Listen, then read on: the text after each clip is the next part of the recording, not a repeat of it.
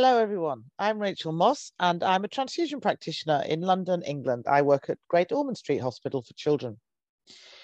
I'm delighted to bring you another of our Transfusion Practitioner podcasts. This is the fourth in our series, and today we'll be exploring the investigation of transfusion incidents. It's one of the many activities that transfusion practitioners may undertake as part of their role. We'll also discuss how this contributes to hemovigilance. And if you're not sure what transfusion practitioners are, you may want to go back and listen to our first podcast about what is a transfusion practitioner. We are very fortunate to be able to bring you this podcast thanks to the support from the International Society of Blood Transfusion, known as ISBT. ISBT is a global community of professionals sharing knowledge to enhance transfusion practice and blood management. The Society does this by providing opportunities for advancing knowledge and education and by advocacy for the welfare of blood donors and patients. ISBT has many working groups that focus on specific topics or areas of practice, and one of those is the Transfusion Practitioner subgroup. So I'm joined today by four amazing transfusion practitioners, or people who work as part of the Transfusion Practitioner subgroup, and I'm going to introduce them one by one. So when I say their name, they will give you a little bit of information about themselves, and then I'll introduce our next one. So I'm going to start with Linley Bilby. Hi, everybody. I'm Linley Bilby, and my role is the manager of the Blood Matters program in Victoria, Australia. And that's a quality improvement program about transfusion and patient blood management. I'm also have the pleasure of being the chair of the International Society of Blood Transfusion Practitioner Forum, which is all of us lovely people that are talking to you today. Thanks, Rach. Thanks, Linley. So next on my list is Claire O'Reilly. Hi, yes, my name is Claire O'Reilly. I am a transfusion safety nurse, clinical nurse clinician. I should know my own title. At British Columbia's Children's and Women's Hospital. Background in nursing and a long background in transfusion practice, and really excited to be part of the ISBT TP forum and continuing to do our podcasts. Thank you. Thank you very much, Claire. Next is Jana. Hi, I am Jana. I'm a transfusion practitioner in the University Hospital in Brussels, Belgium. And I also work for the health authorities in Belgium, more specifically for a platform that is aiming to improve the transfusion practice and to optimize the blood use in Belgian hospitals. And of course, we are also trying to support the Belgian hospitals to implement PBM. Brilliant, thanks, Jana. And last but not least, I promise you, I have Louise Trapp. Hello, everybody. I'm the Patient Blood Management Clinical Nurse Consultant at Liverpool Hospital, one of the major trauma centres in southwestern Sydney, Australia. Thank you very much. So what I'm going to do is just ask our panel here a series of questions about hemovigilance, incident management, the role of the transfusion practitioner, and then we'll see how the next half an hour goes. So I'm going to start with Linley. Hemovigilance was mentioned in the introduction I gave. Can you tell me what is hemovigilance? Thanks, Rachel. Well, hemovigilance is an integral part of transfusion medicine. There are lots of different definitions about hemovigilance, but the International Society of Blood Transfusion's definition of hemovigilance is that it comprises surveillance procedures covering the whole transfusion train. That's from the collection of blood and all its components to the follow-up of its recipients, or for the patients that receive it. To put it in another way, it refers to the quality management of the entire transfusion chain, that from the donor to the patient. The aim is to ensure that the safety of blood, the safety of the blood products, the safety of the blood components, but also the safety of the transfusion. Here, both the management and prevention of adverse events play a critical role. More precisely, hemovigilance involves detecting and analysing any unplanned effect of the blood donation or the transfusion that could develop, and implementing recommendations to prevent the recurrence of any of these incidents or adverse events that can occur. It implies that methods of identifying errors are used, that we actually manage these adverse events, that we include reporting reactions. So it's investigating any complaints that there might be. It's looking at the traceability systems that we might have in place to monitor the use of blood products. And it also looks at notification systems and audit of practice. So it covers the whole area. Wow. So this is ISBT. I think different countries, do they have different systems, Claire? Yes. As you pointed out, it's the International Society for Blood Transfusion. So yes, there's variation between countries and sometimes within countries that have states and provinces. Some countries have national hemovigilance systems that includes centralized data collection, while others may collect data at the local or state level only. Reporting may be mandatory or voluntary, restricted to reporting of severe events only, or reporting of both minor and severe events. And finally, systems may restrict reporting to recipient, that is patient-related events only, while others report both donor and recipient events. The ISBT Hemovigilance Working Party have many resources on their on their page of the ISBT website for countries that are planning to develop a national hemovigilance system. So we encourage you to look on the website. That's really useful, Claire. Jana, I'm going to ask you, what sort of information is collected? Different systems collect different types of data. Today we will talk about adverse events, sometimes called unwanted events. For example, local vena puncture accidents, iron depletion, and mild to severe transfusion reactions. To help people report to them, hemovigilance systems will have specific definitions. You will hear terminology such as adverse events, incident, and near miss. Different definitions exist, but here we will use definitions from the Australian Commission on Safety and Quality in Healthcare, National Safety and Quality Health Service Standards, 2nd edition. So an adverse event is an incident that results or could have resulted in harm to a patient or consumer. A near miss is a type of adverse event. Then we have an incident. A clinical incident is an event or circumstance that resulted or could have resulted in unintended or unnecessary harm to patient or consumer, or a complaint, loss, or damage. An incident may also be a near miss. And then last but not least, we have a near miss. This is an incident or potential incident that was averted and did not cause harm, but had the potential to do so. Wow, that's very helpful. Louise, what can cause a transfusion incident or reaction?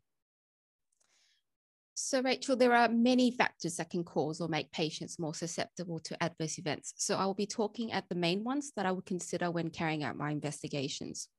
So I would look at patient-related factors such as previous transfusion history, because being elderly or very young could put some patients at a higher risk. Now, the blood component, some components such as platelets are known to have high incidence of reactions. There are also procedural factors. From what I've seen, the majority of these incidences occur as a result of failure to follow procedures or having an inadequate or unclear procedures in place. Having inappropriate or poorly maintained equipment could also lead to an adverse event. There are factors associated with administration of blood components that should also be considered. Some medications and intravenous fluids, when given as a co-infusion or given at the same time as the transfusion, can interfere with the product and cause clotting. Infusion rates, like when the transfusion is given too rapidly, could lead to the risk of transfusion-associated fluid overload. If given too slowly, can result in exceeding the recommended infusion times. Human factors play a very significant part in why some incidents occur. Now, for those that are unfamiliar with what this is referring to, Human factors, as defined by the Chartered Institute of Ergonomics and Human Factors in 2021, is a scientific discipline concerned with the understanding of interactions amongst humans with the other elements of a system. Having an awareness of human factors within healthcare could help us understand why healthcare staff make errors, and in particular, which system factors threaten patient safety.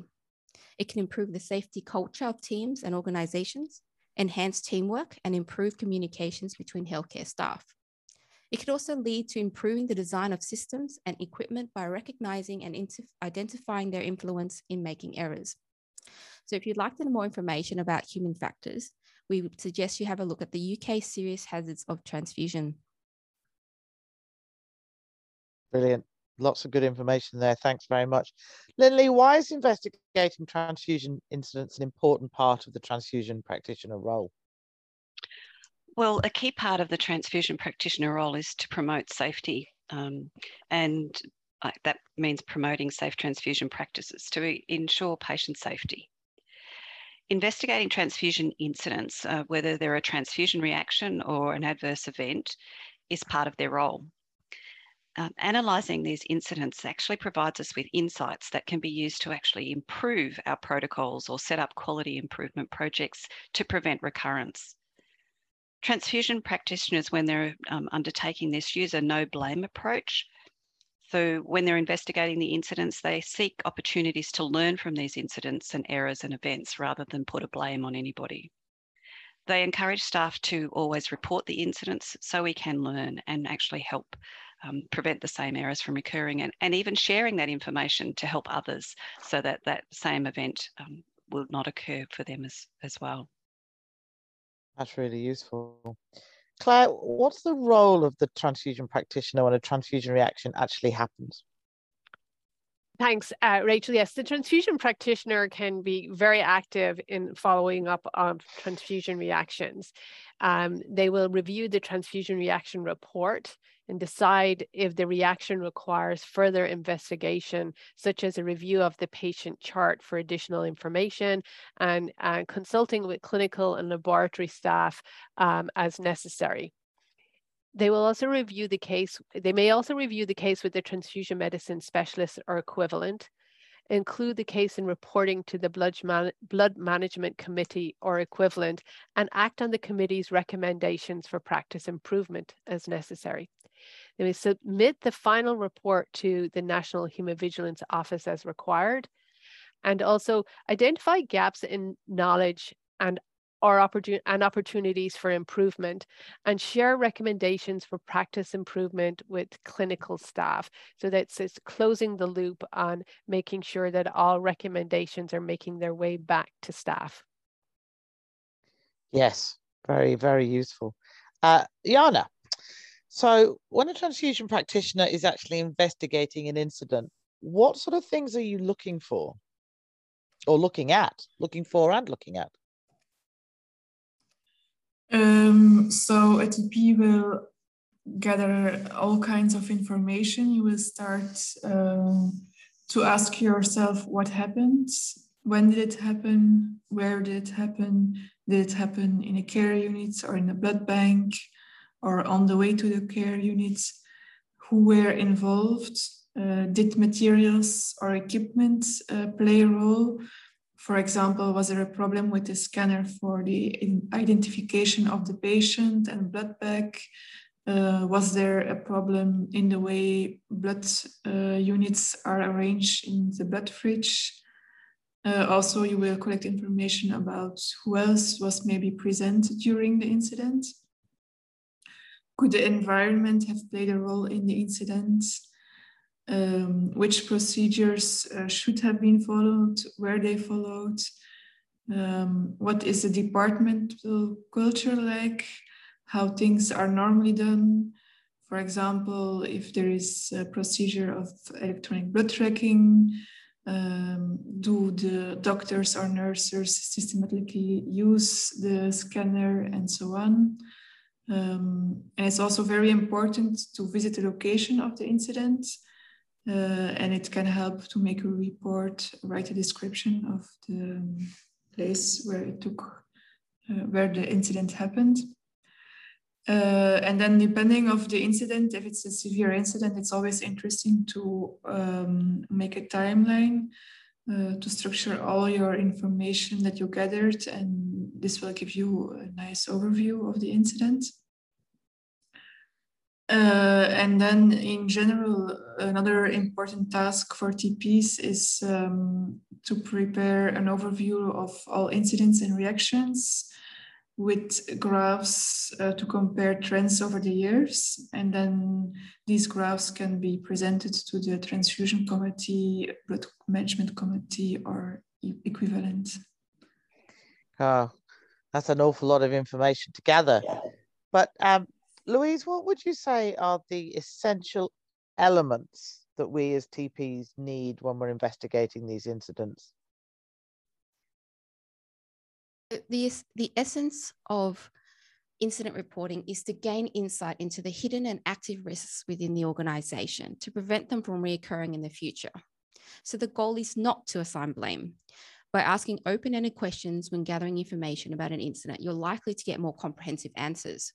Try to analyse all evidence as impartially as possible to avoid attribution bias. Avoid asking why questions, as it could lead to defensive answers, and don't forget to lead the conversation with the good actions of the involved professionals. Most incidences have more than one cause. Often, we're not immediately aware of all the causes. So after gathering the information of a serious incident, it could be useful to make a fishbone or cause tree diagram to visualize all the causes. Remember, although the victim of the incident is the patient, we shouldn't forget the secondary victims, which are the involved professionals. A major incident can provoke a huge sense of guilt. Check if there's an employee support program at your hospital to overcome this.